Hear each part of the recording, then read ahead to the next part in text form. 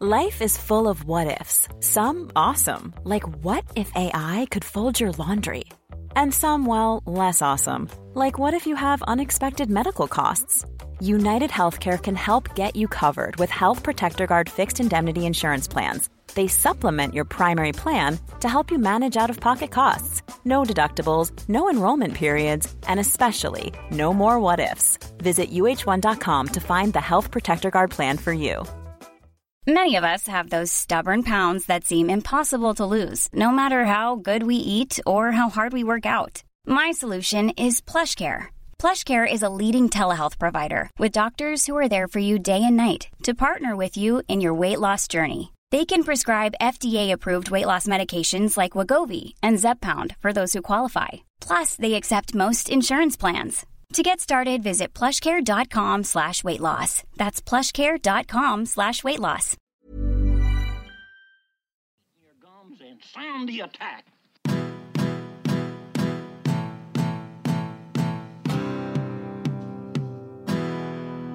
All right, hello, and welcome everyone to another episode of the We Got the Chocolates podcast. This is episode 11, I believe. I'm here with Mitch, aka Skin, on my right-hand side. Skin with the microphone pretty far away from your mouth already.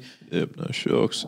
How we going? Fantastic. Very well, thanks, Skin. Thanks for being here. We just need to obviously revise the fact that Bays is definitely off at the moment for potentially an extended absence, really. I mean, that hasn't been decided yet after his performance that we will get to on the weekend. We might need to give him a few more weeks off. But luckily in his place, a man who's in a great vein of podcast form, and that is Sam Haslett. Glad to be here. Just biding my time by the sound of it, but it's good to be involved with another episode. Don't worry, Haz, you're in, mate. You've been a real hit with the listeners, as you will hear later on when we go to our Sam Spam section. There's been plenty of activity on the Instagram story that are needing to get a couple of questions your way, so you won't be left out tonight at all. You'll be an integral player. Guys, tonight, probably a little structure of the episode. We've got some cricket chat, massively exciting night overnight. Certainly our time in Australia. So there is plenty of cricket chat. We go through the Ashes. We go through the Australian women's cricket team at the moment who are playing West Indies. We go through a Redlands round one wrap as well because we all play for Redlands, obviously, boys. We are definitely going to talk about our own games because Premier Grade cricket started on the weekend in Queensland. We are also going to talk to someone, Andrew Godey, who we played against on the weekend, but a very, very good grade cricketer, you'd have to say, has one of the better ones you played against. Yeah, unbelievable player. Always a bit worried when he's at the crease batting or bowling to you. Magnificent. So we will get to have a chat to him on the phone, and we obviously do our NRL wrap. Thank you very much. Haz is here, so that's fantastic. We've got an AFL wrap, and then a little skin to stats section, obviously, and some social sim bin, boys. That's plenty. Us. Looking forward to it. Plenty. And we've got to get through it reasonably quick too, so that no one gets bored, and the only people that can listen to it are the ones that are driving from Brisbane to Bundaberg. So we're going to need to wind it up in under an hour.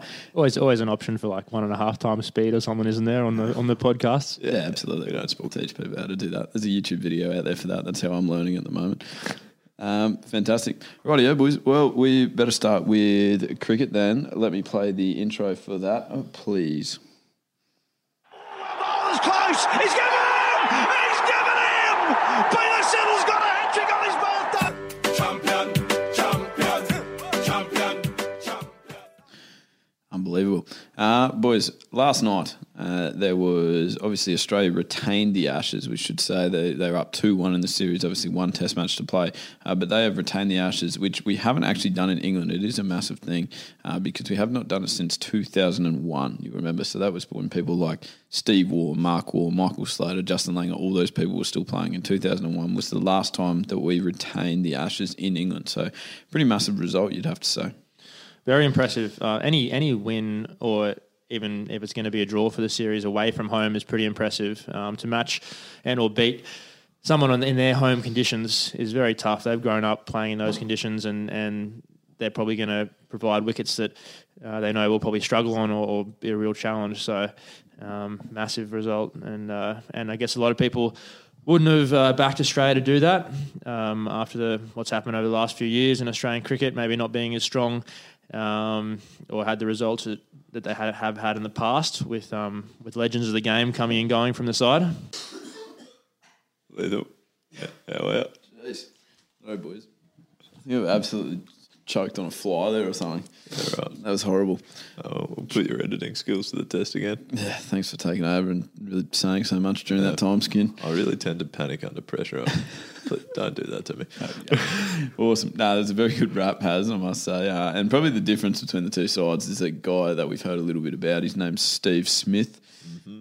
Yeah, look, his stats were far and away the most impressive from either team during the series. Even there's still one more game to go, but there's been a couple of other impressive individual performances. But his consistency is unheard of. Against England in general, I think everyone's seen the stats on social media over the last 12 games or whatever he's played against England. But this series in particular, coming back from time away from the game, in those conditions, England just had no answer so far. So, Skid, I'm just leaving gaps for you here in case you want to get some early touches. Oh, yeah, no, I'm happy. All right, fantastic. You're quite right, Has. And, I mean, it's a massive achievement, really, because there were a lot of people obviously saying that when he sort of got banned for the year that he would never come back the same player. Then I even read articles when he got hit in the neck that he was not going to come back the same player. And I'm pretty sure that every time that he's come back, someone's written one of these articles, he's actually come back better again. So he's gone like double 100 now in his first game back from a head knock. It's just ridiculous. He just has a serious appetite for runs. And I think people say that that's why he's so good, is that he adapts really well, which you need to do, one, to conditions or bowlers, but different plans. Teams are always coming up with different plans. They analyse his strengths and weaknesses. Not that he has too many weaknesses, but they look for those. They change their plans, try new things, and he can pick up on those change of plans and come up with a plan himself on how to counter it and execute it straight away. Yeah, no, it's true, and I saw you're exactly right, because I will get to it in the social sim bin, but every commentator, I guess half the reason that they get paid is so that they have just something to talk about, and so every commentator's got a new theory every test match for getting him out. That's what I find amazing. We'll talk about a couple of them in the social sim bin, but like it's almost like he's prepared for whatever the next plan is as well. He just goes like they bounced him, obviously, and then all the media was about, well, we're just going to keep bowling bounces at him, keep bowling bounces at him. The problem is that Steve Smith would have gone away and faced lightning in the nets with sidearms and bowlers and whatever else, and just asked everyone to just bowl short at him. And then he comes back in the next test and he just didn't look remotely troubled by it. And if anything, it probably took away from the really dangerous balls that they could bowl early with the new ball. I don't think he was ever really going to be that worried by short pitch bowling. He's faced plenty of it in the past. He's obviously got an unbelievable eye, so he's picking up length early. Yeah. Sometimes you get hit in the head. It's just the way it goes, and that ball that hit him in the head was one of those times. And he's shown that he can still dominate with whatever plan. Remembering that actually a lot of people got hit in the head in that game too. It was quite an up and down wicket. And I think what makes it tough to bowl to as well is he changes his pre-movement. He goes different amounts across the wicket, deep in the crease. And the bowler, when the bowler's running in, has a plan. He doesn't know what Smith's going to do, what pre-movement he's going to use, and how far he's going to go. So the bowler's having to change his plan on the run and really late in the piece just before release, which means it's more likely to make a mistake, I guess, in execution. Yeah. Do you think Smith even knows what he's going to do? Like, is that something that he would have thought about and planned, or is that just something he sort of has a feel for as the bowler's coming in? No idea. He might plan ahead and decide he's going to have a certain change with his pre-movement or look to do something different in that ball. I wouldn't know, but you have to be a very good player to be able to do that, because they always talk about having the same process, each ball doing the same thing. Yeah. Otherwise, you're in trouble. Obviously, he's got his processes with his fidgeting and his preparation pre-ball, but he's able to make some small changes as the bowler's running in or just before release. Very true. I guess has the only couple of, there's probably a couple of questions, but the one main question I guess that's going to that we've already talked about in a couple of episodes of the podcast here is sort of whether David Warner, even with that result and that win, and whether David Warner is still under pressure. That's actually a question that's come in from a listener. So thanks, Marcus, on Instagram. He's sending that question. Not to be confused with Marnus. No, not to be confused with Marnus. Definitely not. Because Marnus does get called Marcus a fair bit around the trap side. It's also not Marcus Harris. Just to be clear. So, David, if you're listening, everyone in your team still wants you in the team. Just one other listener that's actually a touch football player, so doesn't know a great deal. But he asked the question of whether you should be under pressure. I think playing for your country, you're always feeling like you're under pressure, unless you're Steve Smith and scoring hundreds every game. And he's probably pretty comfortably cemented in the team. He's got himself at least one test match. Yeah, he'll be right for the fifth one. You should be right for the fifth. Yeah, and most, even the best players, often feel under pressure because cricket's one of those games where you fail a lot and you might have a few bad scores in a row and feel the pressure. But it's the good players that then come back and score runs and show why they're there and why they should be there and why the people calling for them to be dropped too early were wrong. But it has been a lean trot for Warner. Got 60-odd not long ago, which, I mean, if you can score 60-odd against an England team, then you can score 100 or 200. There's no reason why you can't. But, yeah, his average for the series is still poor despite that. And seems Stuart Broad has his measure. I don't think they'll drop him for the last game. No, I'd be surprised. Yeah, I think it just seems to be a one-off with Stuart Broad around the wicket with the moving ball. He's coming in at the top of the order, opening the batting, which is super tough. And wouldn't be surprised if next Test series he comes back and scores a bucket load of runs against a different opponent. Yeah, absolutely. No, I definitely think that they will stick with him. I sort of hope that they do. I think that it's been a real lean track for probably a lot of batsmen in the team. Really, it's never easy to go to England and score runs over there. That's obviously the reason that we haven't won or retained Ashes for probably 18 years. So I think that there's probably a lot of batsmen over there that are not feeling great and probably struggling and feeling like they'd love to have some extra time in the middle and things like that. So, yeah, there's no question that he's struggling, but I think that a lot of people are. You look across both sides, the England side and the Australian side, and really the difference has been Steve Smith consistently, and then probably added in with like a Marnus for a period of time, and then a couple of bits and pieces from other batsmen as well. So I think Warner will get back to exactly what made him such a gun player and someone that's bowlers feared, really, because he is the top player that can take a game away from you in less than a session as well. Yeah, for sure. Awesome.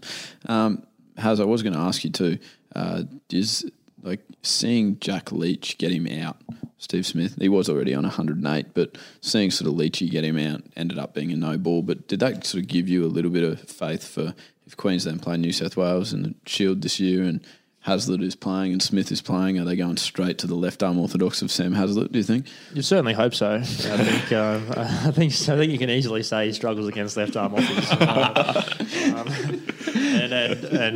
And I'm up there with Jack Leach's calibre, surely. No, definitely not. I bowl darts that slide on, so I think I'm definitely not finding the outside edge of Steve Smith's bat. Yeah, well, we'll get to your performance soon, actually, Had.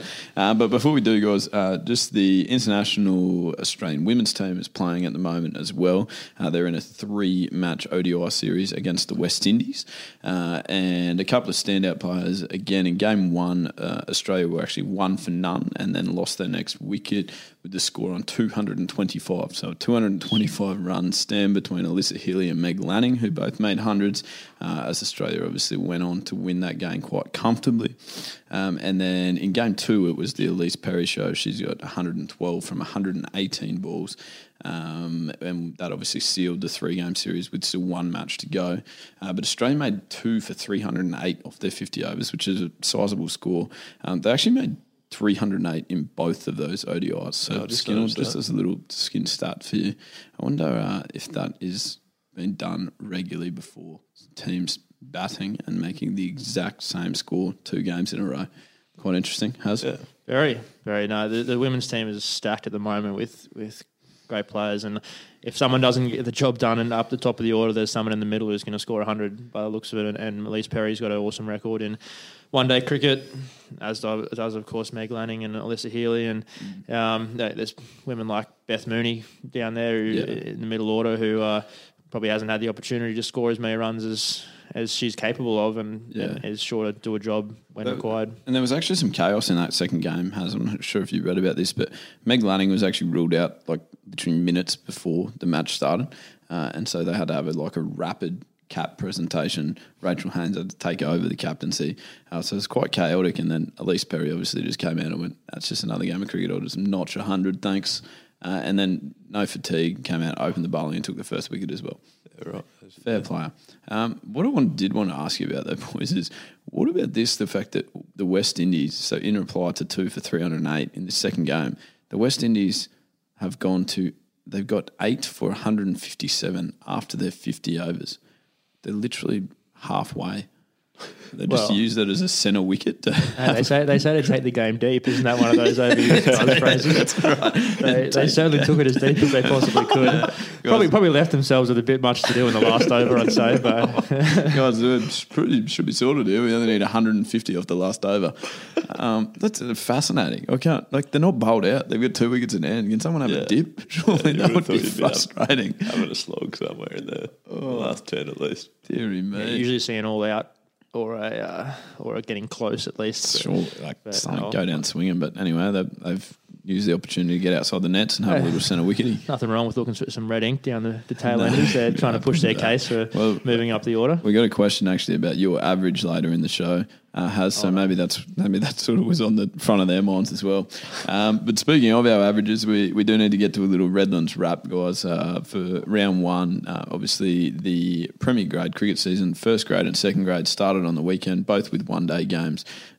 Myself and Haz played in the Redlands round 1, first grade, and then Skinner, you've obviously played in the second grade, so we should be able to cover both games quite well. The standout performance for us, I think, in round 1 was actually the man that you're replacing, Sam, James Bazley. Certainly earned his rest from the podcast, came out and scored 84 when we were sort of in some strife with 3 for 30-odd. And then Bazley's come out and scored 84. And then you might have seen the video across our social media, but Bays also with 5 runs to win, 1 wicket to play. In his 10th over, came out and bowled an absolute peach of a Yorker, sent timber everywhere and won us the game by 5 runs when it was probably one that we didn't really bat well enough to win, only making sort of 199 off our 50. After sort of stalling a couple of times with blocks of wickets, and then Bazley just probably the difference between the two sides, really, Sam? Yeah, I'm surprised you haven't taken credit for the captaincy decisions you made to get us home there. But that's true. Very strong, actually. You're right, I should have been more arrogant there. Well, we were lucky to have Jimmy Pearson as well behind the stumps, and he came up with some good plans along the way, kept us going, positive thoughts and that we could get there, and a couple of late wickets, and Bays was incredible. Bat and ball, true all-rounder, and he showed it round 1, so it's a good way to start the year. Yeah, absolutely. Bays, we got a question actually, boys, as well. Just Steve Smith, when he said in an interview that when he gets 100 or when he bats well, that he rewards himself that night with a full block of Cadbury chocolate, Cadbury Dairy Milk chocolate. Skinner, I think you made the comment that we should be buying shares in Cadbury if that's the case. Well, I mean, I reward myself with a Cadbury block of chocolate, I think, if getting through a day every night. So I probably should increase my standards there. Well, that's pretty much what Steve Smith does as well. He's just assume that he gets 100 during the day. Yeah, exactly. If he's getting a block every time he scores 100, he's going to be morbidly obese before the end of his career. Yeah, so there were a couple of questions as to how Bays rewarded himself, and I can tell you firsthand from experience, so I don't think you'll mind me saying this, but we were on the way to the Lions game straight after cricket, and he definitely rewarded himself with one of those Golden Arches varieties, family boxes, the family meal deals.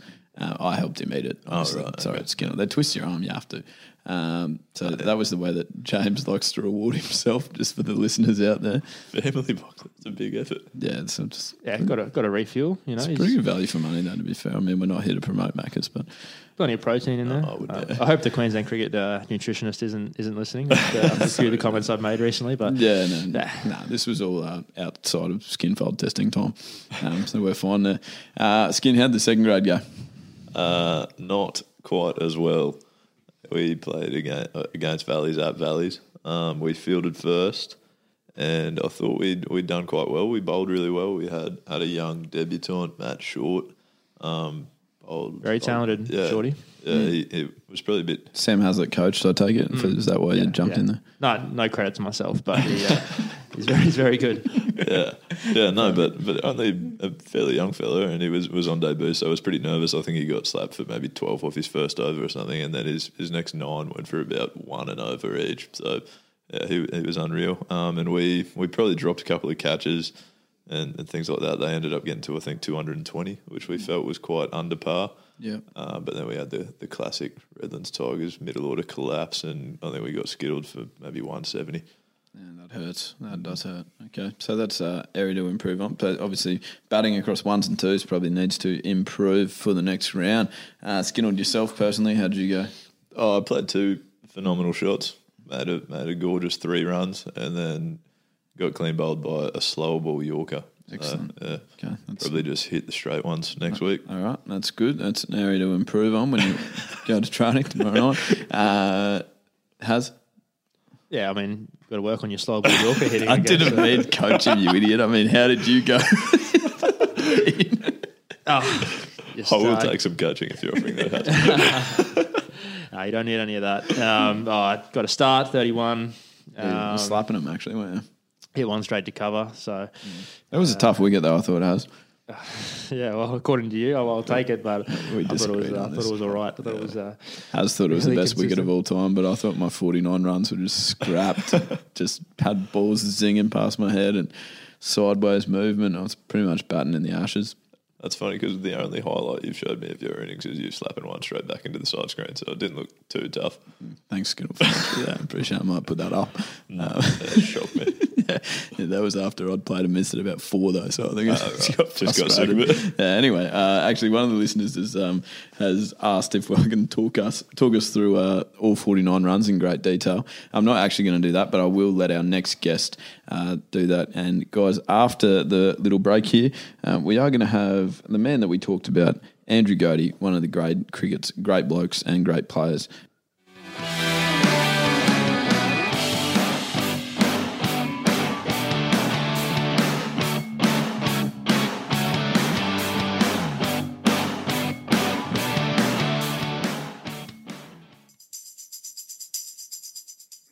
Okay, and boys, after our chat about cricket, we are fortunate enough to be able to speak to a cricketer on the other end of the line here. And this is quite a momentous occasion because this is the first time we've actually ever had a phone guest on, which is quite exciting. So, it could be exciting. It's a real test for the equipment to see if that actually works. But let's have a crack. Andrew, are you there? Are you there, Godey?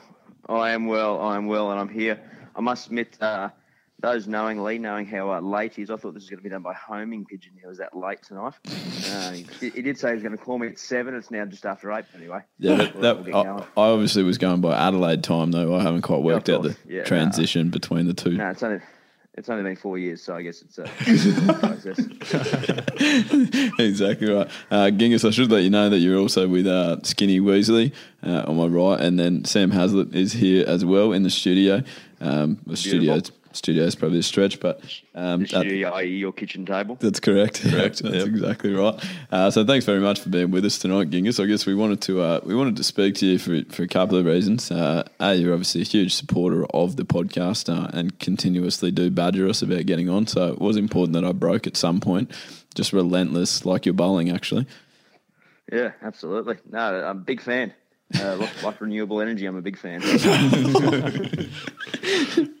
Excellent. So Genghis, and I guess the other reason that we wanted to speak to you as well is obviously because you are certainly a cricketer yourself. You've got some interesting stories to tell actually, which we will get to. But you give us a little bit of insight, another voice into the cricket side of things, which we're obviously lacking on this particular panel. And then also a huge fan of NRL as well, and a big South Sydney Rabbitohs supporter. So Haslett has requested that you came on because the more sort of the Rabbitohs he says are his second team. So he's happy with that. But they were certainly your first, I would think, aren't they? I was with absolutely are.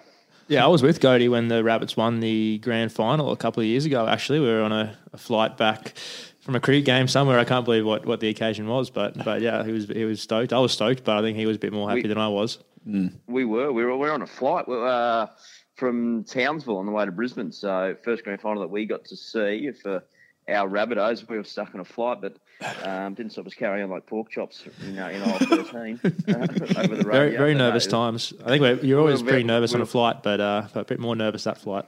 Yeah. Very nervous. Yeah.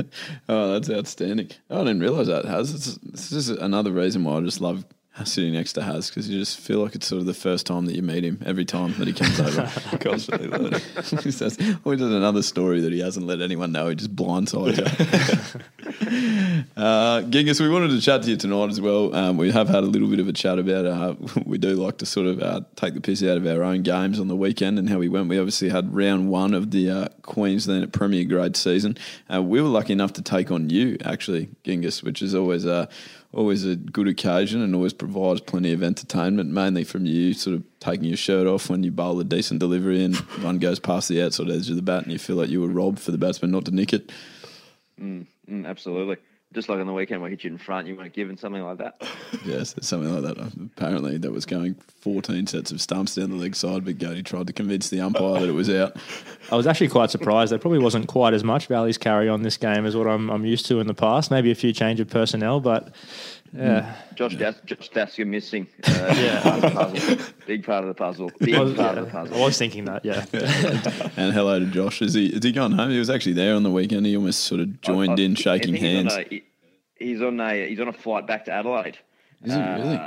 Tonight, I think. So feel sorry for the poor side sitting next to him on the plane. But how was the weekend? Genghis playing against obviously a couple of very good cricketers that sit on this panel, and we got the chocolates, which is ironic that it's named that because... Yeah, very, very ironic. No, it was a good game. It was a very good game, actually, and they always are. They're never bad games against the Tiger boys. Probably a game we felt like we probably should have won really a few times, and then you guys probably should have run it a few times. So, we just missed a few chances and a few funny dismissals, and eventually you guys did get the chocolates. So it was a bit disappointing, but anyway, we move on to another Saturday. We do.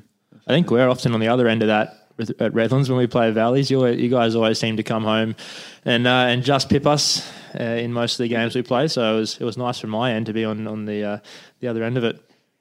We do. There have been over the last 4 or 5 years. Definitely, there's sort of been little ones that end up real late in the day, or even one days that sort of go down to the wire. But like you said, we have probably got the better of you the last few years. But no, you certainly you got us on the weekend. And for yourself, Ging, you're obviously just probably victim of some very good planning, meticulous practice of our sort of stock standard lines that we like to bowl at Redlands. Do you want to talk to listeners through how you were dismissed?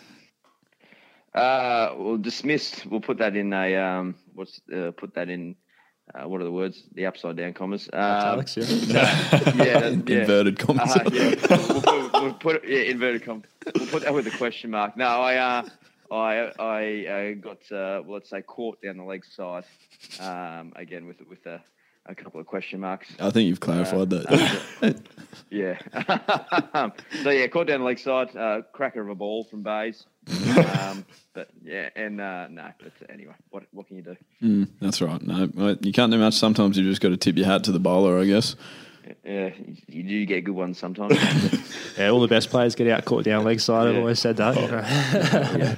Yeah, that's right. We've actually talked through Haz's dismissals a couple of times in the preseason, and they've always been caught behind in the leg side. Yeah, stiff. That's exactly right. And Genghis, I was wondering people that are listening already know this. We've talked through our individual scores, but obviously just in case you were unaware, I actually made 49 runs on the weekend. And one of the listeners has sort of emailed in just asking for a ball-by-ball description of the 49 runs I scored. I thought it might be nice to sort of let you describe that. Well, I mean, it certainly didn't bring the fans back to grey cricket, that's for sure, watching you thickishly inside edge balls from outside off stump past the square leg umpire for a one. No, obviously you batted well, Goobs. I mean, it was a typical Lee dreaded innings. Not very pretty, but got the job done. What more do you want me to say? That's 49 scrap. You scrapped around like no man's land. But Yeah, that's right. Just mentally tough, I think, is what you said there. That's what I heard. Exactly right. Yeah, that's what I heard. Real fighter. Dig in, day in the trenches. on a minefield as well, wasn't it? That was a tough wicket. I tell you. Tough wicket against a ball that didn't swing all day. That's right. Get me to England. Yeah, but nice, Genghis. That's excellent. So I would assume that you're probably still sort of mentally recovering from the punishment of all those singles that I sort of hit you for. Yeah. I must admit, I had a sleepless night Saturday night. Bollington overs none for 30. One of the most boring spells you've ever seen. Yes. No, fair enough. Now, Genghis, obviously I'm doing the majority of the talking here, but that's fine. Has puts his hand up every now and then when he wants to say something, and then Skinnell sort of churned out. He's off for a coffee, and he's got not much to talk about. Yeah, no, I'm just hovering about. He's hovering and just listening. But Genghis, we probably to a little bit of serious stuff, I guess. Your story in cricket is probably a little bit bittersweet and sort of one that's worth talking about. I guess a big part of the reason why we sort of wanted to get you onto the podcast. Because it's quite inspiring in many ways, but also probably frustrating in others, I guess. And so it's no secret that you were sort of picked last year for a one-day game for Queensland, along with the man sitting on my left, obviously, and got to play a game with Haz. And that came on sort of off the back, I guess, of really 7 or 8 years of domination of first-grade cricket. I certainly like last year, just going through a couple of these stats, last year scored over 1,300 runs. Just certainly taken 40 wickets last year, 49 wickets the year before that. We could probably go back for 5 or 6 years and continue to read those numbers. And just to give the listeners some idea, look, I think I had a good season last year and I scored 700 runs. I actually know 697 because you needed 700 to get a free season. Then I missed out by 3 runs. So that was good. He's that unlucky. Yeah, that's right. Maybe if you hit the ball more than 20 metres, you might have got. I know exactly. I'm pretty sure I paddle swept one for 4 that got given to the other batsman too. But that's a matter for the courts now. Yeah. So, Genghis, 1,300 runs. I guess the point that I was making there before we got back to my batting was that 1,300 runs is a ridiculous amount of runs. So most people within the grade cricket community would certainly have seen it as a very well overdue and a very, I guess, a very useful selection. But I guess I've spoken and you've told me the story a couple of times now, but I guess you probably tell the story the best as to what sort of emotions were going through you after probably so many years of hard work and that finally paying dividends, and then how the day eventually sort of panned out for you, I guess. Yeah, well, I guess the thing I'm most proud about is that like you mentioned, I probably, you sort of, when you get picked for something like that, you sort of want to feel like you earned it, if that makes sense, or you deserved it. And I guess for this one, I guess I felt I did.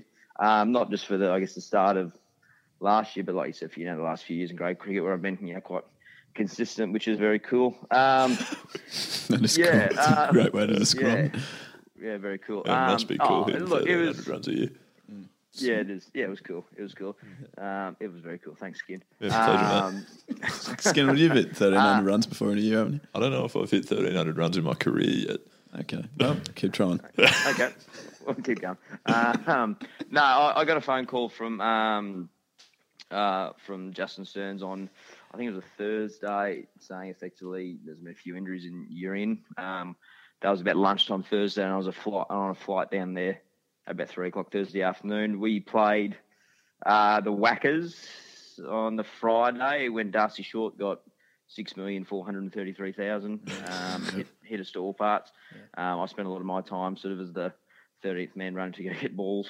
And then that game, Haz? Yeah, it wasn't fun standing on the boundary watching balls sail over my head. Okay, fair enough. It was some incredible hitting. And then effectively we played New South Wales a few days later, and I got told the day before that I was going to debut, which is obviously pretty cool. So rang fam, rang the wife. We had a little fella at the time. Well, he's still a little fella, but he was a lot littler back then. So obviously told mum and dad, and I can't remember what day of the week it was. We ended up, I think we won the toss and batted, and Linny smoked him, which is not overly surprising. Got 130, not really surprising. He got 130 odd, and I came in with about 6 or 7 overs to go against an offie, which I sort of obviously fancy my chances against usually. And it turns out he had a massive doozera by the looks of it. I lunged forward to one that didn't spin and flipped top off bail. So that was my first ball. So that was obviously not the greatest start in the world, I'll be honest with you, Lee. No. So we ended up getting quite a competitive total. We were up near 300 from memory. I must admit, after a little bit was a blur, to be honest with you, that last little bit. And then we obviously went out to bowl. We got an early one. And then Moses Enriques and Jack Edwards. Jack Edwards. Absolutely smacked us to all parts and both got hundreds. I bowled quite poorly. My first ball got hit for 4, a slower ball, which, if anything, spun the other way. It didn't spin that much. That was a real theme in the game, in fact. Yeah, just off spinners spinning from leg to off. Wouldn't you know it? And then and it was over, I guess, relatively quickly. So look, obviously, not the greatest start or anything to my one-day career for Queensland, but honestly, it was a massive honour. Luke Feldman presented me my cap, 176. He broke down in tears. Yeah, as Has probably remembers. I think it was on telly as well, which it certainly was. Yeah, we saw certainly that as well. So and that stuff, that's awesome. That's pretty cool. You don't get to do that. With one of your closest mates for a long time. And that's probably my fondest memory of the day, really. But apart from that, it certainly went downhill relatively quickly. Yeah, but, absolutely. Like I said, you can sort of look at it two ways. Like, obviously, very disappointed, but the other way is, I've got to do something that I guess not many other people have got to do, which is pretty cool. So yeah, absolutely. And I guess I sort of have to ask, Ingus, is it still, so we're talking about something that was only really this time last year. There's still aspirations that you hold to push your name. I mean, you've been pretty consistent for the last 12 years. So is it something that you hope to still push your case for? Oh, absolutely. But you know me, I'm also a realist that I think it'd probably take a few dominoes to fall over for me to get that opportunity again. And again, not saying that I wouldn't deserve to be picked again, because obviously, I finished the year quite well and all that sort of stuff. But I just think they're probably looking in slightly other directions. But I mean, you never say never. And tell you what, if I got the phone call, I know I would do better next time, that's for sure. But like I said, I'm optimistic, but I'm also realistic at the same time. Yeah, okay. Very fair, mate. Very fair. Actually, it's ironic that you mentioned Luke Feldman. He did actually email in because he had a guess that we might be speaking to you when I sort of let it slip on Instagram that we might be speaking to someone that we played against. And he said to make sure that we got stuck into you about the fact that you only drink craft beers. He reckons that for someone that didn't have a beer until they were 24 years old, which is actually true. That is a true story, because I know that when I was playing Hold on.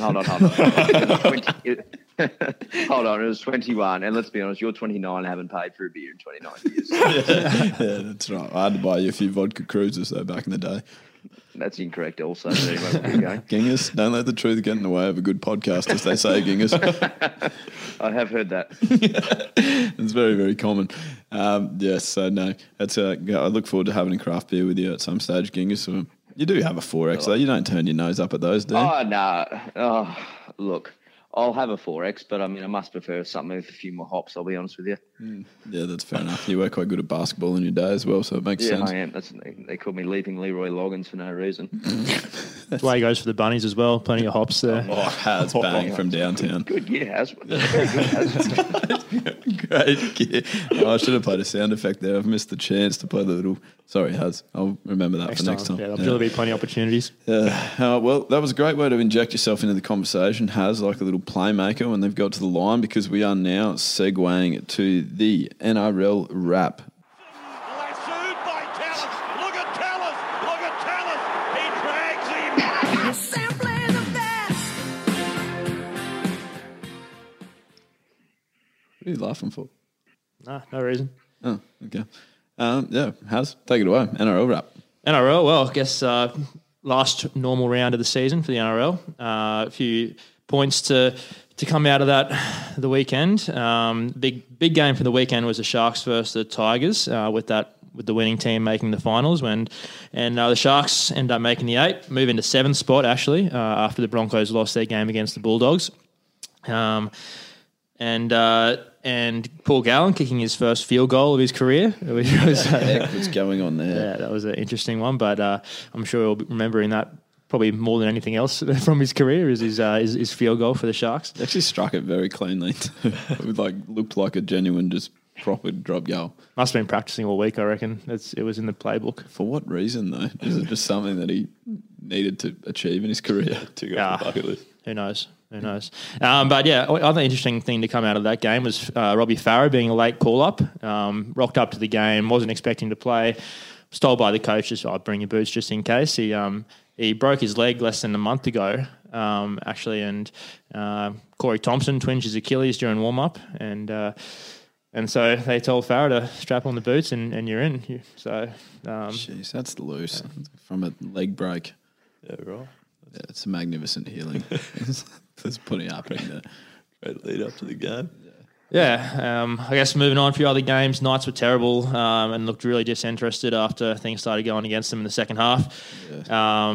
And with their season being well and truly over, Nathan Cleary nearly beating Tom Trbojevich's Supercoach record, getting very close. Couldn't quite continue his involvement with the last 10 or 15 minutes of the game. It's funny that you mentioned Supercoach there actually has, because I know we obviously still have Goaty on the line here who's looking for a way to get in, and he has spoken to me on numerous occasions about how good of a Supercoach player he is. Goaty, is there any truth to that rumour? What's your current ranking?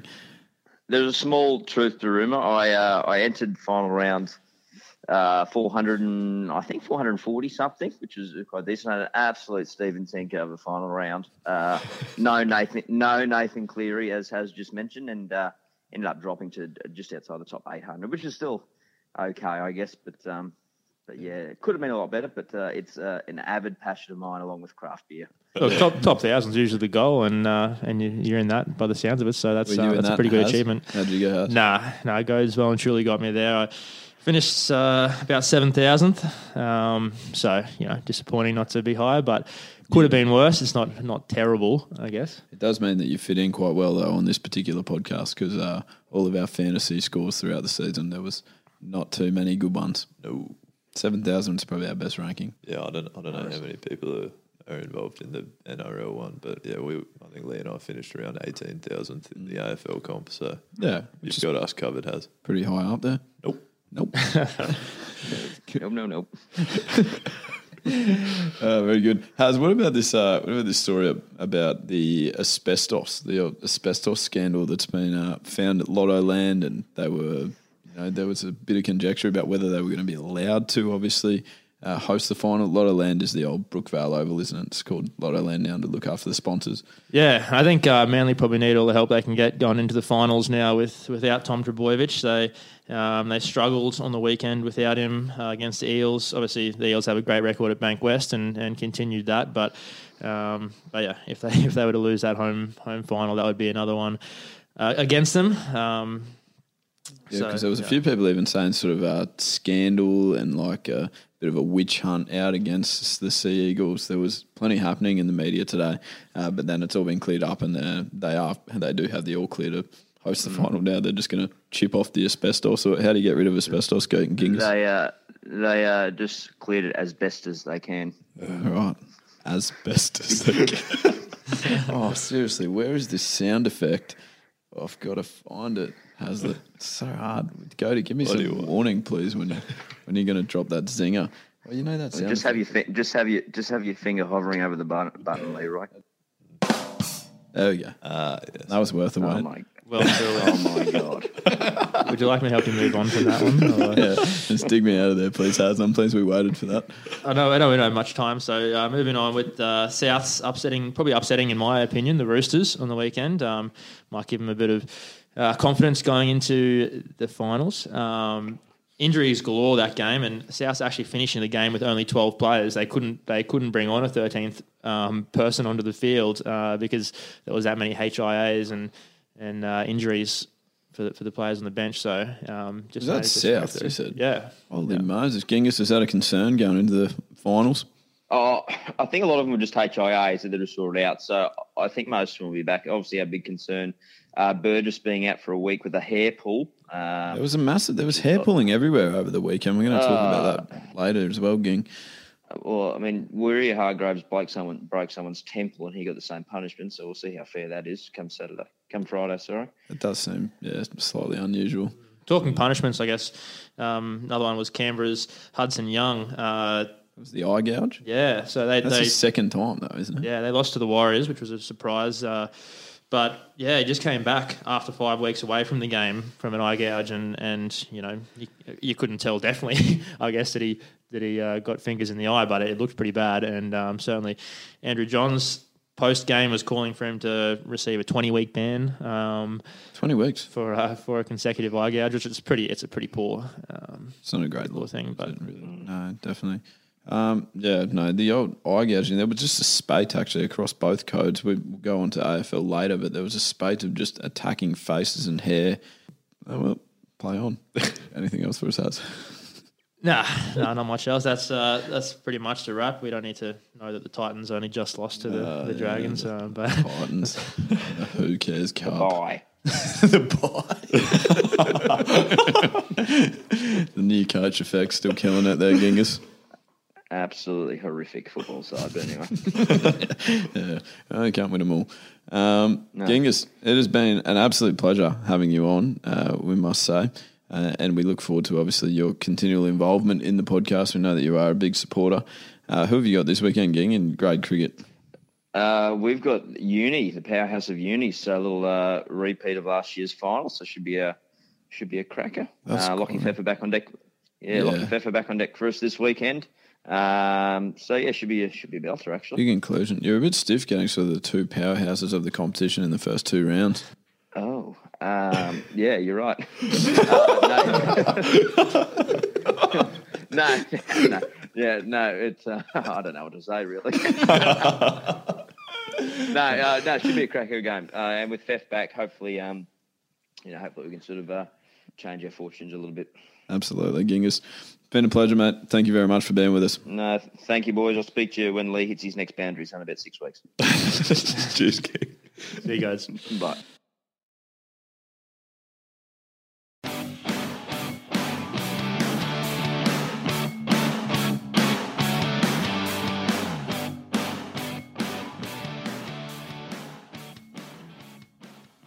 Okay, guys. Obviously, we've said farewell to Goads. Wonderful chat, that. He's a good man, isn't he, Skin? He is, yeah. One of the greats, Genghis. You played against him a couple of times, haven't you, Skin? Just the once, I think. Just once. How'd that go?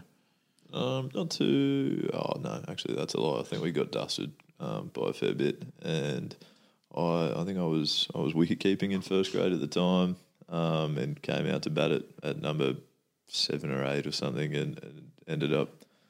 I think we were 9 down for most of my innings, and I managed to survive Genghis's spell, but got quickly dealt with by Jack Wildermuth. Oh, yeah, it's not a great upgrade. Copped a bit of go to Wildermuth. Yeah, copped a serious bouncer barrage for a few overs there, and then another Yorker was my demise. Yeah. Thanks, Jack. That hurts, that's for sure. No, very good player actually, that is for sure. Andrew Godey and a good man, very entertaining value. Loves a pun, doesn't he? Sure does. Shame we couldn't talk to him for any longer because he would have been had some good value for us, I reckon. Yeah, we might have to get him in the studio at some stage. I think we've got a spare microphone here. We'll get him on properly, but that was a very good introduction. And obviously the first time we've ever had a phone guest as well. So if there are any flaws in that, just stick with us because I'll have to work out how to use that properly. But very, very good. All right, guys, we are moving on to the AFL now. That was out of bounds. That was out of bounds. Up there, Crusading. In there and fight. Out there and Adam. Show 'em. Guys, we did have a chat to Andrew while he was on the phone just about sort of Sam Burgess, the suspension. He was obviously, as a South fan, not very happy with that. But he has definitely been given a week for his hair pulling saga scandal, which is obviously, we can probably argue back and forward about whether that's appropriate. Obviously, Goaty did not think it was appropriate. But then it's been a massive saga over the whole weekend across codes, as we talked about in that interview. Certainly, Zach Merritt was sort of fined for the same thing. He pulled Nick Naitanui hair and then was consequently thrown over the fence by Nick Naitanui. It was quite an aggressive response, which I'm not sure. I understand that getting your hair pulled, well, I probably don't understand actually because I've got minimal hair, but I would think that getting your hair pulled is not great, but I'm unsure that you can react like that either. Yeah, it doesn't look good. I think as a fan of the team, if one of your players is pulling another player and another team's hair and results in a suspension, then you're pretty disappointed. It's a tough way to lose a player for a week or whatever it might be. So probably need to be smarter than that as a player. Yeah, absolutely, that's true. And certainly, where do you stand, guys? We've had a little bit of controversy. This is probably a controversial topic, but I've certainly Rabs is a footy player at our club. He's written in. I'm unsure of how he got the nickname Rabs either, by the way. Oh, yeah, no. I do know this. His last name's De Gea. So, like, De Gea, like a rabbit. Rabs. Oh, that's so clever. Yeah, someone's a genius down at the footy club. Who thought of that? That's outstanding. Because I was thinking of, like, Rabs Warren. Nope, not at all connected. Excellent. I'm pleased we got to the bottom of that. But, boys, you probably do have to expect, like, in my opinion, this is one thing I do agree with Rabs on. If you're going to play with massive dreadlocks, there's probably a chance that they are going to get pulled at some stage. Now, I'm not saying that people should go around trying to take them as a souvenir, but what I am saying, like, Zach Merritt was losing his balance there, right? Like, he was about to fall over. He's obviously reached out to grab something. He's got a big yank of his hair to pull himself back into balance. So it looks horrendous, but I don't think he actually set out with the intention of, I'm going to pull this bloke's hair and then get myself cartwheeled over the fence. Like, I don't think that would have been sort of his plan. So surely like, Sam, you obviously do have very long hair, but you'd be stiff to get it pulled in cricket. Well, you did have very long hair. Sorry, we are going to talk about that later.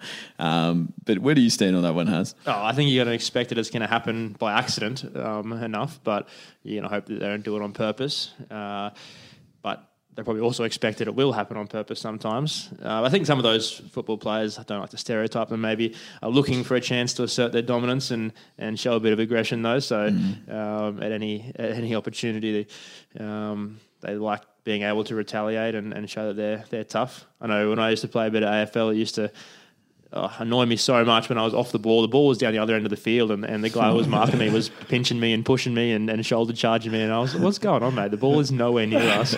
I wasn't playing a game of rugby league where I could then tackle him the next time he got the ball and smash him.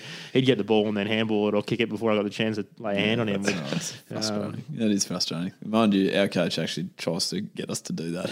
The ball can be 150 metres away and you're still meant to be grilling the bloke. Yeah, loves a niggle. I find it very hard to do that. Also, the umpires are too far away from my liking then, because if someone turns around and goes, I've had enough of this, I'm belting now, then I will be not offering too much in the boxing realm.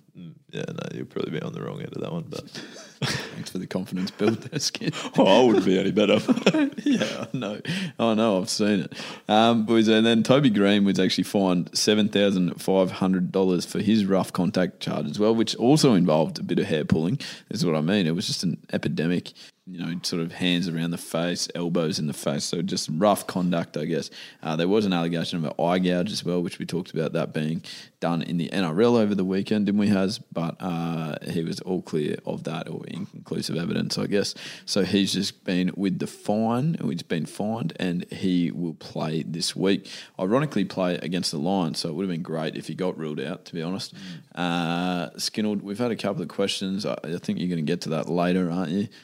Yeah, might give it a quick mention. Oh, you can give it a mention now if you want. Yeah, absolutely. Obviously, we should start by saying that we definitely went to the Lions game on the weekend straight from cricket, and that was disappointing, to say the least. We knew that Richmond were running pretty hot, but Brisbane sort of, in the first quarter, dominated, had 8 shots for goal and kicked 2. So that was probably just something that came back to bite them in the end. But that third quarter, they got obliterated, blown out of the water, and probably mainly by Dustin Martin as well, which is concerning if we can't figure out a way to shut him down. But obviously we need to get through GWS first at home at the Gabba this weekend. Yeah, no, that is correct. And I was doing a bit of homework for my skin stats segment, and I had a look into the Lions game. Interestingly, the Lions really did dominate sort of every area of the game, bar goal kicking. Basically, actually, like they had more disposals, they had more inside 50s, they had more contested possessions. They were sort of the better team, and it didn't feel like that, did it? No, but yeah, it didn't feel like that at all because like as soon as Richmond did get the ball, they were just so effective and so efficient with it, and it took them like 12 disposals to kick a goal, basically. It was impressive to watch Richmond, and now the Lions have a pretty tough game against GWS this weekend. So hopefully they can bounce back. We had a question about the Lions. I know this isn't the official Skin Stats segment, but we had a question about the Lions' chances of beating GWS. And I've done a little bit of homework into it. I didn't get ages to do this, but I sort of tried to approach it similarly to my tipping of the Rugby Union World Cup, if you remember. Yeah, I do. Yeah. And unfortunately, I've only got the Lions, so I've sort of perfect. It's a dog that wants to go. Thanks, Rob. Let me get the door for you. So so I've sort of approached it similarly to the Rugby Union World Cup and sort of had a look at their for and against GWS, their for and against at the Gabba, their for and against in finals, and sort of come up with a weighted average. And I'm only giving the poor old Lions about 43% chance of winning this one. Yeah, but what would you know, I guess? So exactly. That was Well, that was my next point. Is what would I know? And thankfully for me, there is or the Lions. There's a sort of a website here called Footy Forecaster that I've been looking at throughout the season, and they sort of tip every game basically and give every game a probability, and they've tipped 63% of games correctly this season, which is significantly better than I did in my work tipping competition. So we'll take these guys' answer, and they're giving the Lions a 64% chance of winning the game. We will take that and absolutely run to the next point. Yes. A couple of things that came out of the Collingwood versus Geelong clash on the weekend was that there was a Guernsey clash we should speak about, and the people were quite upset. Eddie Maguire particularly, because he made a handshake agreement 20 years ago. He was notably upset that Geelong did not wear their away shorts, like the white shorts. So there was definitely a clash of Guernsey. I've never seen in a final like two teams that are obviously very good, so many handballs going directly to opposition players. And it seems ridiculous to me that, the AFL, which is a multi-million-dollar industry, how we can not afford to either have like a clash Guernsey, which lots of clubs have anyway, or just make one team wear all black and one team wear all white. Like, it's just crazy to me that we can have that happening. And I'm unsure if maybe Geelong was upset about the fact that they didn't have a home final, so they've used this as a way to put their foot down. But that probably brings us to our next point, is that BT Skin. Well, you heard this actually. You were sitting next to me. So BT, what did he say on the basis of the Geelong home final? Because we know that that's been some controversy over the last couple of weeks. Yeah, it has been a point of debate about the Geelong home final, and BT was a massive fan of playing the game at the MCG, and he sort of went on a spiel about, I think he said something along the lines of, you can't be playing a final at Geelong when you can get 93,000 at the MCG. It's ridiculous. Too many people would miss out. And I just have to disagree, really. I feel like that the way finals are set up is so that the team that has been better throughout the entire season gets rewarded with the home ground advantage. And that's not the MCG. Yeah, and that is not, like, Geelong might be near Melbourne, but that's certainly not their home ground. That is not the home ground advantage at all. In fact, when Geelong, again, this is not the Skin Stats segment, but I've got to quickly mention, when Geelong do play at home, they win 67% of their games, which is like very impressive. That's right up there with sort of the best in the comp.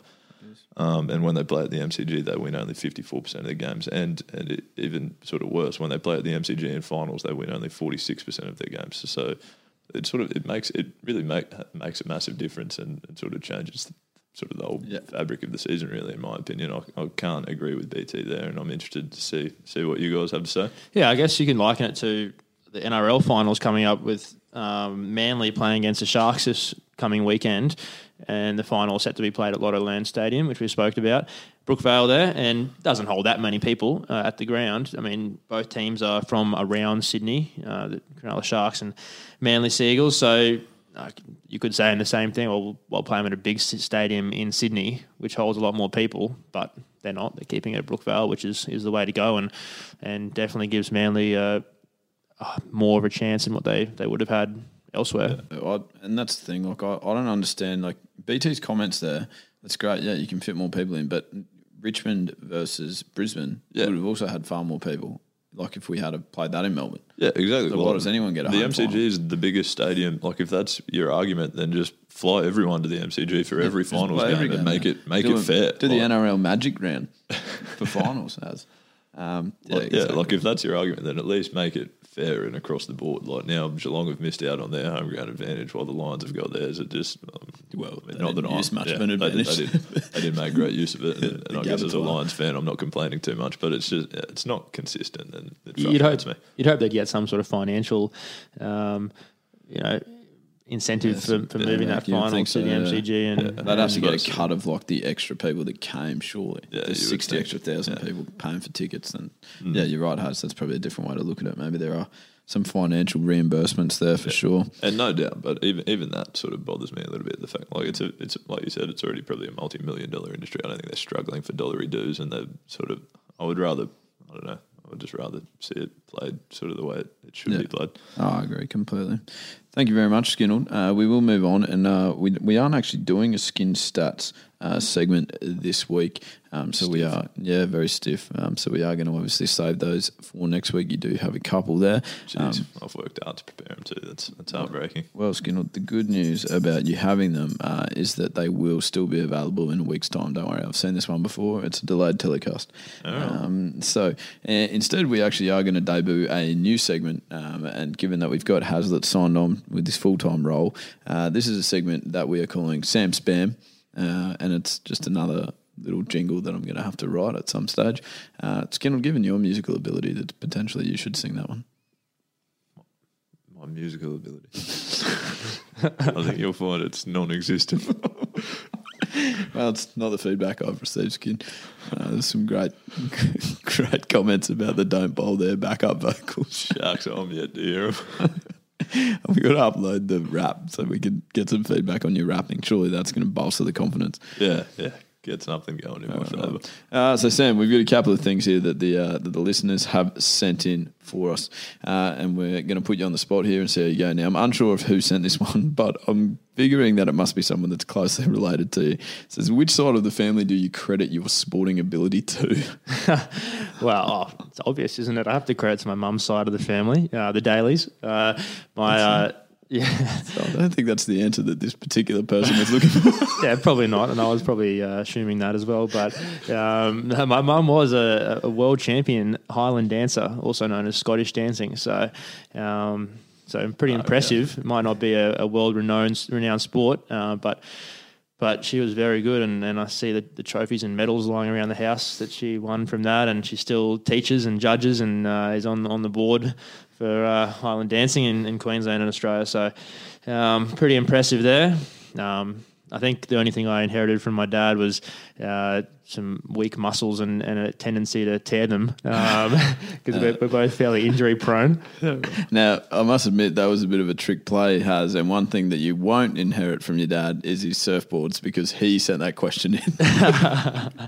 He's already promised me them, so I can't take it back. Can't take that out. No, he is a good surfer and grew up surfing, and also very handy rugby league player back in the day, so I may have got a little bit of that off him as I used to play, but I'm Tracy getting the credit there. I like that. We'll stick with that as the answer. Don't sit on the fence, Haz. He certainly can't claim the batting or cricketing ability. His batting record was pretty poor. He'll tell you as much when he played school cricket. One of the great supporters, though, he was there watching on the weekend, so we'll take that. Thanks, Glenn. Anytime you want to come down and watch, then down the coast. We're playing down the coast this weekend. You can have a surf first and then come and watch. Yeah, I'm sure he will. Yeah, my grandparents live down there, so it's always good to play down the coast, get them to come along, hopefully. Magnificent. We've got a question here from Adam regarding your average for Redlands versus your average for Queensland. I'm not sure if there's more to that question. Is that a bit of a hit at you, or? I think it's been a while since Adam's had as much to do at the club as he used to. I haven't seen Adam for 4 years. So. He's been missing in action around Redlands lately, but yeah, I guess it is fair. It's a fair comment. A few years ago, I think my first year for Queensland, I averaged about in the 40s in Shield cricket, and I think I played 6 games for Redlands that year, and with a average of 18 and a half or something. So certainly didn't match up, and it was just disappointing not to do the same thing for Redlands. And it has improved though the last couple of years. 2 years ago, averaged 35 for Redlands. Still not groundbreaking, but last year averaged 48. So it's on the up and up. So it's improving. Yeah, isn't it? that's it. Very good, Haz. You've done well there. Now, guys, we do have just a couple of minutes left, and this is a segment that we haven't done for a couple of weeks. So it is important that we get through it. This is a social setting, man. We gotta have this chat again. We found some people who got themselves in the deep end. Well, our standards are high, so we can't let these fly. Go for 10 and revive. Now, guys, the social sim bin. I've got a couple of big names for you here. Steve Harmison, ex-England quick. He came out overnight and said that regardless of how good of a batter Steve Smith is, he will only be remembered as one thing: a cheat. Bit of exaggeration there. Massive. I think he might be remembered as someone that could battle right. Yeah, I don't think people will forget the fact that he was out of the game for a year for the sandpaper saga, as a few other players in the team were, and so that will definitely stay with him forever, I reckon. But he's not going to be remembered only as that. He is the number one batter in the world on the ICC rankings, has been for a fair chunk of his career. Second best average to Don Bradman, those sort of things. So it's hard to forget those. It's pretty high up there on the rap sheet. It's not really negligible. No. Averaging 60 odd. Yeah, I think. So really, the only, like the word "only," I take issue with there, which is a direct quote. So for the word "only," Steve, you can have 10 in the bin. They have been frequent this season, and they will continue to be right now. Was the other one? Now I'll get a little bit of hate here, so you guys don't have to agree with me. But I found the Matt Pryor comments worthy of a social sin bin when he tweeted Nathan Lyon after obviously he dropped the run out attempt in the last Test match, saying "Mother Cricket, sleep well." Obviously in retaliation from something that happened years earlier. But I thought that he's worthy of a social sin bin. My reasoning being that he's hanging on to something that Nathan Lyon said in the lead up to an Ashes Test in Australia, the last time England were out here. Was obviously trying to get a reaction out of the English team, trying to get batsmen to take him down, and was actually using it as a way to promote.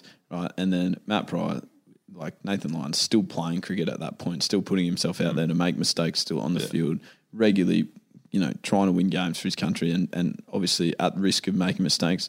Matt Pryor, in the meantime, has been retired or given up for 5 years and sits there and obviously hasn't made a mistake since. He's been flawless and then waits for Nathan Lyon to make one mistake and then jumps on his computer and tweets, "Good night, nurse," which I think is a pretty ordinary option. Yeah, I mean, you don't know the background to it exactly, but you think as a fellow professional cricketer, you understand the pressures involved and the fact that you do make mistakes and all those sort of things. And I'm sure, he wouldn't have taken kindly to that if someone had sprayed him for something like that on Twitter when he was playing. He would have been like, "Mate, don't you understand what it's like?" But maybe, I don't know, post-cricket, he's trying to stay relevant, trying to get his name out there, trying to, that's you see that a fair bit as well. That's right. And that's certainly my issue with it. I think it's been used as clickbait as a way to stay relevant after being out of the game for a decent period of time. But anyway, it's come back to bite him again because they've lost the next Test anyway. So, Matt, you can sleep well in the social sin bin. Yeah. And then, boys, the last one we spoke about this, we alluded to this at the start, but some of these commentators, right, that are getting paid decent dollars, I would assume, that are commentating on extra games, and they're just not offering a great deal. For example, Steve Smith, we've talked about the fact that he's a reasonable batter. Mm-hmm. Right. Michael Holding's plan and approach for how all the bowlers should bowl to him was the other night when he was the first innings was saying bowl outside off stump to Steve Smith for longer because the way he fidgets tells him that he wants to score and he won't leave the ball for a long period of time. Now, I think that like across the 5 years that Steve Smith's been a gun, someone's probably tried that at some stage. I don't think anyone's like come in and gone, oh, you know, we haven't tried ever before, bowling it outside off stump. Yeah, it sounds good in theory. I'm pretty sure he's good through the offside too. It's not quite good. And the bowlers, you know, if that's your plan, then that's a plan. I mean, it's not. I don't think it's a terrible plan, to be honest. If that is your plan, you got to be able to execute it. And bowlers then miss their lengths. They bowl half volleys outside off stump, which is very good at putting away and cut shots as well. So. Unfortunately, they haven't been able to outdo him. No. So that one I found baffling, boys. And then the other one was Nasser Hussain talking about Marnus's batting. And we actually wrote a song about where Marnus likes to score his runs. Do you remember where it was, Skinnell? Off the wheels? Correct. Off the wheels, right. So Nasser Hussain, on day one, when Marnus got runs again, said that the bowling plans of England has been brilliant today because instead of bowling outside off stump where they found that Marnus leaves so well, they've decided to bowl straighter to him. It's like that's exactly what he wants you to do. But to counter it, they put one extra fielder on the onside. Brilliant. That doesn't make a lot of sense. I think that, like, again, that's just the reason that he leaves so well is so that people bowl at his pads so they can hit it. Yeah. So I don't understand how it's a better bowling plan to come in and go, you know what we'll do? Bowl it where he wants us to bowl it. We'll just give him some free runs. Yeah. As is nodding his head, but he's not giving us a great deal. Don't have much to add there. He likes Nas. He likes Nasser. It's his favourite commentator. I'm not willing to put him in the bin. Sorry, Hans. Do you want me to agree with you again? No, you don't have to. You can disagree if you want, but I just feel like you won't disagree because you've seen Marnus bat. No, I mean, yeah, I think if you're going to go with a plan like that, you got to go all out, really stack the leg side and do that. But, that's exactly right. But it is what he likes, and he does it pretty well. I mean, we have seen him get out caught at mid wicket. Yeah, I was going to say, was it against India when they had 5 people on the leg side. Yeah, so you've really got to commit to it. Got to go and do it for a long period of time with the field set for that, and with the bowlers committing to it. Yeah. No, absolutely. Guys, that is the social sim bin for the week. Thank you very much for tuning in. A couple of big names to get through there, which is important that we get them on the radar and put them in the bin where they deserve to be. And guys, that's also the way that we are going to finish the podcast episode this week. We're pretty close to time, maybe fractionally over. Definitely fractionally over. That'll cop some editing. But it has been obviously a little disjointed with jumping around to our interviews and stuff, but there's been some great chat in there. We do thank you very much for being with us. As per usual, you have been great this week with letting us know what you want us to talk about, some of the big issues that we need to bring to Sam, some of the big issues that you need us to discuss in general. So use our Instagram page, use Twitter, use our Facebook page, and obviously send us any emails at wegotthechocolates@gmail.com to get in touch with us and make sure that you are heavily involved in the show. Thanks for your time, boys. Sam, we look forward to seeing you again next week. You come back. I'll do my best. That is very non-committal. Perfect. Oh, jeez. We might need to check on Basley's hiatus. Skinner, thanks so much again. Get us a good skin stat segment for next week. Yeah, thank you, guys. Ready to go already. How good. Yeah, exactly. There you go. No homework this week, Skinner. Free money. Thanks, guys. Magnificent. Yeah.